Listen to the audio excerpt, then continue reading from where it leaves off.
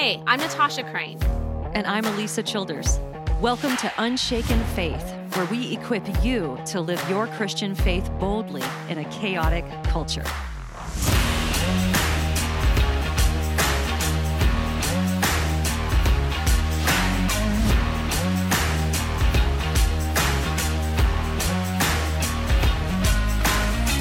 Well, there's been a story developing over the past few months that we want to highlight today because it demonstrates that courage is contagious.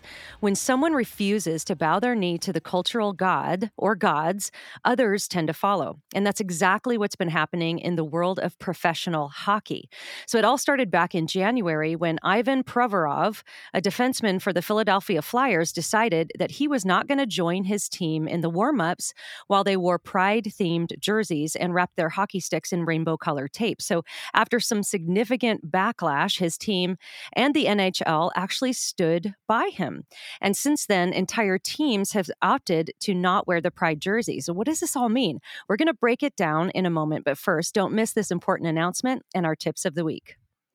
Our next Unshaken conference is now just 1 month away. Elisa, Frank Turek, and I will be at Calvary Chapel, Chino Hills in Southern California on May 6th. We can't wait. We're so excited to encourage and equip you to be salt and light in today's tough culture. You can still get tickets. Just go to unshakenconference.com. I also want to mention that tickets will be on sale for our Nashville and Tucson conferences very soon in the next couple of weeks. So keep an eye out for that. My tip this week comes by way of our friend, apologist Sean McDowell.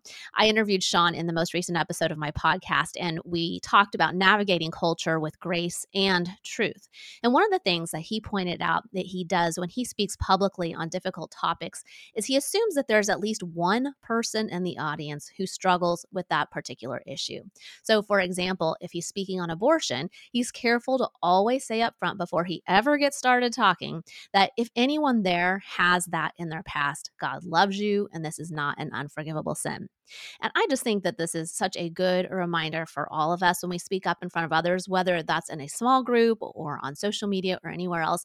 Just let's be careful to speak in a way that we would if we knew for certain that someone listening right then was struggling with that particular issue. And I think that'll help us to be a lot more gracious in our delivery and open up people more to hearing the truth. That's such good advice. And I actually remember attending a lecture by Sean years ago, long before I had a podcast or a platform. And I had some false ideas, I think, about church history and certain things I was learning.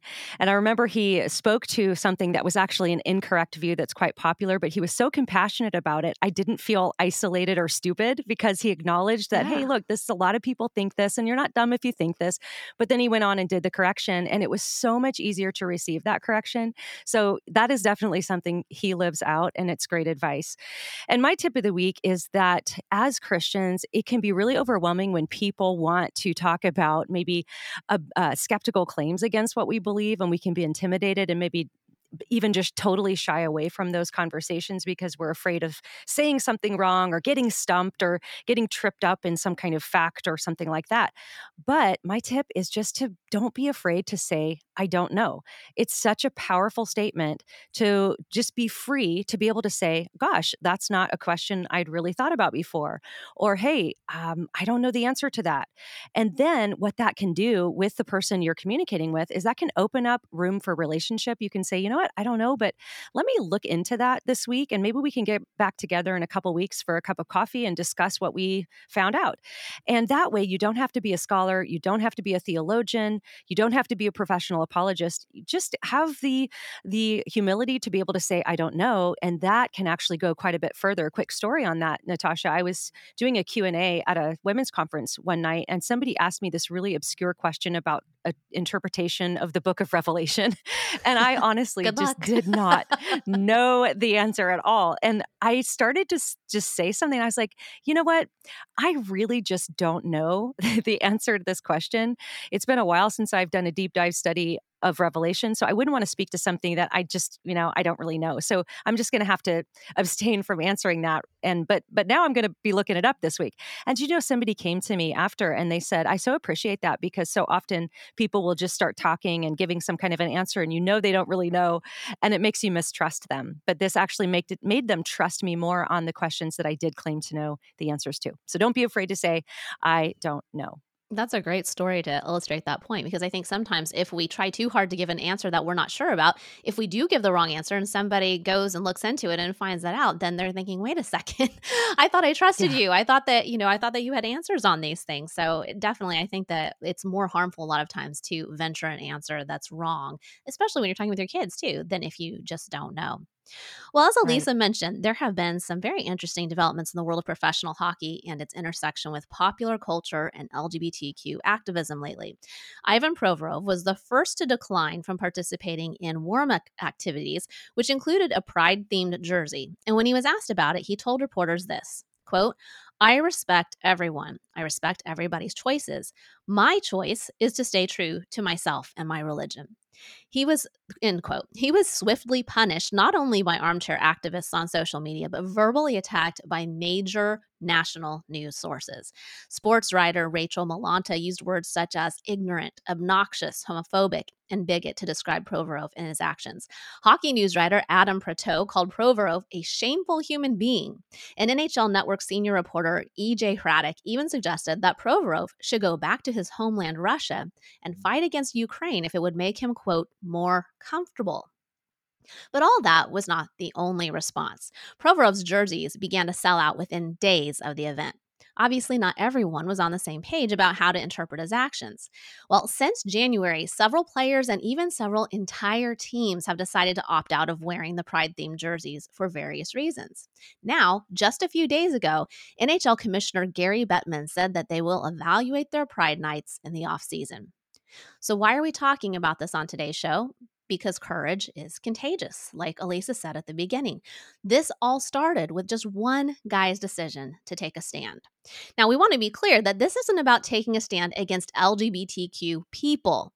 That's what secular culture always tries to twist this into, that Christians are against people themselves. But this is not true at all.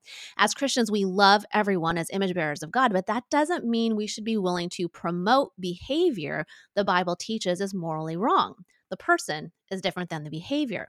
So, with that in mind, we have to be really clear on what exactly it would mean to wear a pride jersey. It isn't just saying, hey, I love all humans, including anyone in the LGBTQ community. That's not what it would be. It would be an implicit endorsement of certain behaviors and identities. So, to take a stand in this case means to take a stand against being compelled to effectively endorse those behaviors and identities as a Christian. Elisa, you've been following the story for a while. I know we've talked about it a few times. Why was it that this one really caught your attention? This one caught my attention because I was following it from the start thinking they are going to cancel this guy. We are never going to hear from him again. He's going to be kicked off the team. He's going to be erased from history, as we've seen in some other cases. But that's not what happened. And so I was so interested to see, I believe it was even a couple weeks later, the rest of the team opted to not wear the jerseys. And then we saw more teams. Now, some of those teams were saying, for different reasons, they were saying it was because they were worried about repercussions from Russia and some new laws that were passed there. But for whatever the reason, it all of a sudden, at least a little bit, became okay to opt out of wearing the jersey. And I even followed some of the responses from the LGBTQ activist sites who, in the beginning, were being a little bit aggressive and then they backed off. In fact, just this week, when I was Googling his name, I expected a bunch of hateful stuff to come up, but really it was just like his hockey stats.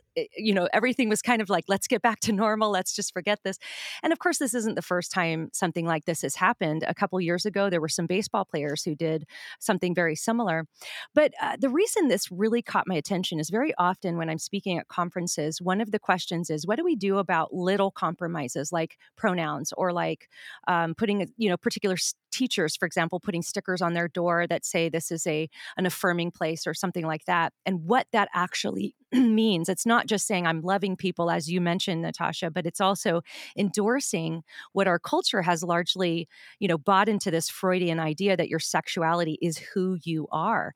And so if we stand against maybe some activism or something that goes against the word of God, we're actually standing against people, which is not what we're doing. But just this past weekend, we were singing it's a popular worship song where the bridge says, I won't bow to idols, I'll stand strong and worship you. And as we were singing those words, I thought, but like, Do we though? Do we bow to idols? We say that, we sing it, but just those little, capitulations to culture where we're being forced to live by lies and then we cooperate with that. Yeah.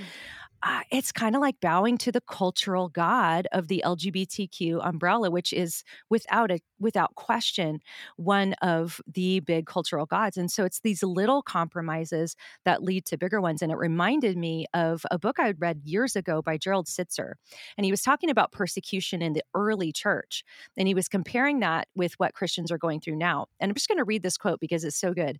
He said, "Most of us will not have to die for our faith, though it may come to that, even for those living in the West. But we will all face moments when we will have to choose between Christ and something else that vies for our ultimate allegiance. The early martyrs, Perpetua, Polycarp, and many others did not, in fact, choose martyrdom, at least not directly. They chose to be faithful to Christ.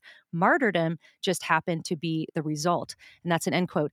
Such a powerful quote because in today's culture, that LGBTQ plus activism is demanding our ultimate allegiance. And, I think about the first century Christians in the Roman Empire. The Roman Empire didn't care who you worshiped. They didn't care how many gods you worshiped as long as you said Caesar is Lord, as long as you put your little pinch of incense in the bowl, signifying that Caesar was the supreme deity. And, as a Christian today, you could face punishment at work or repercussions in the social realm. But you're also going to be told by culture that you just have a persecution complex. I see this all over the place that if you think, hey, it's hard to be a Christian today in our culture, people say, you Christians and your persecution complex. Yeah, I hear that a lot too. And a complex implies that something is not real, right? So, in other words, when people say that, it means we're delusional to think that there's a lot of Yeah. anti Christian hostility. And just to put a little bit of context on that, according to Open Doors USA, in just the last year, more than 340 million Christians were living in places where they did experience high levels of persecution, with almost 5,000 Christians being killed for their faith.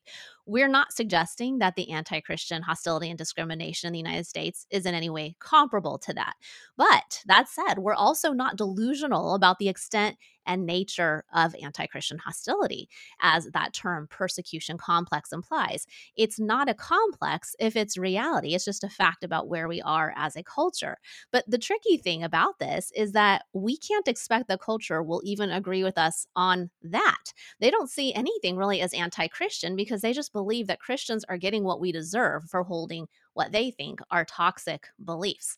And I think that's what makes it so hard, is that no one looks at that hostility and says, wow, Christians are really kind of getting the other end of things now. No one sees it that way. And so it kind of makes Christians go, well, is this an anti Christian culture? And is this true hostility?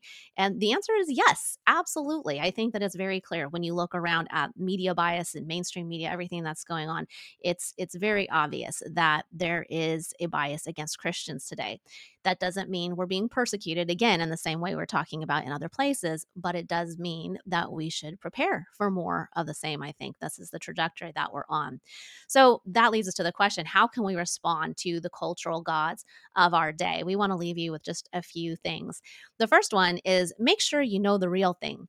We can't stand against false ideas if we don't know what the real gospel is in the first place. There are a lot of ideas that float around today about who Jesus is and what he was all about. In fact, we talked about some of them in the episode that we did on the He Gets Us campaign. If we aren't really clear on who Jesus is and what he was all about, we're going to easily get sucked into ideas that culture makes sound good, but aren't actually biblical. Ideas like the whole social justice Jesus that we discussed. So, how do you make sure you know what's true and what you should then stand up for? You read your Bible.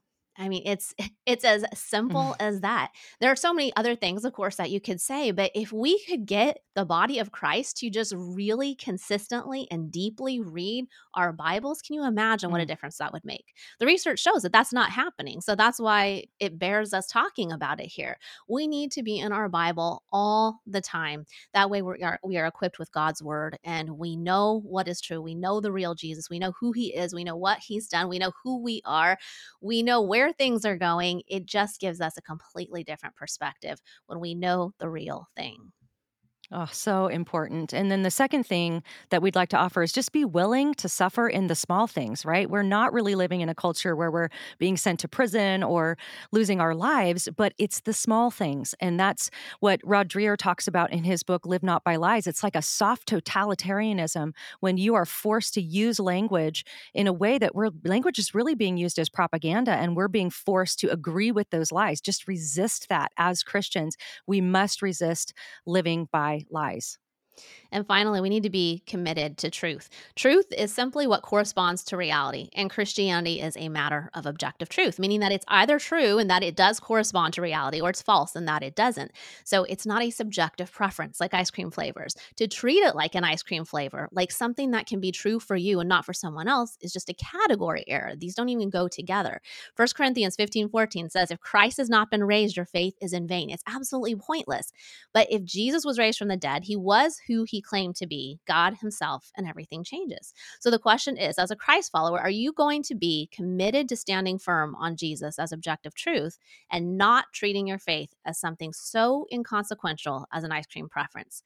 No one needs to take a stand for ice cream, but every Christian should be taking a stand for Jesus. That's right. And I think that sometimes as Christians, we can forget that religion really isn't just finding some rituals or some steps that make you feel more peace in your life or give you some kind of a practical way to meditate and just, have a better life. That's just not what this is about. Christianity is true for everyone. And if it's true for everyone, then it has eternal consequences for everyone. And we need to live as if that's true, which, by the way, is exactly what we're hoping to equip you to do at our Unshaken conferences. I mean, this is why we created this conference and this podcast. Just wanted to leave you with this story of our friend Frank, who's going to be joining us to speak at our Unshaken conferences this year. Frank lost 2 jobs over a book he wrote on biblical marriage. He basically took a stand on biblical marriage and was fired from his job. But here's the encouraging part. That's what God used to bring him into full-time ministry. And that full-time ministry was one of the ministries that God used to help save my faith when my faith was in crisis. So you never know what God's going to do. We need to be willing to suffer in the small things, be committed to truth, know the real thing. And that's exactly how we will live unshaken in this increasingly anti-Christian culture. Well, thanks so much for listening today. Don't forget to subscribe to the Natasha Crane podcast. Check out that episode with her and Sean McDowell, and also listen to the Elisa Childers podcast. I just had Nancy Piercy on to talk about a good theology of the human body and how getting that wrong can lead to all sorts of moral chaos. If you like those longer form episodes, subscribe to our podcast. But for now, let's remember that as Christians, we have a firm foundation to stand on, that, as Psalm 62 puts it, is our rock and salvation, our fortress, where we will never be shaken.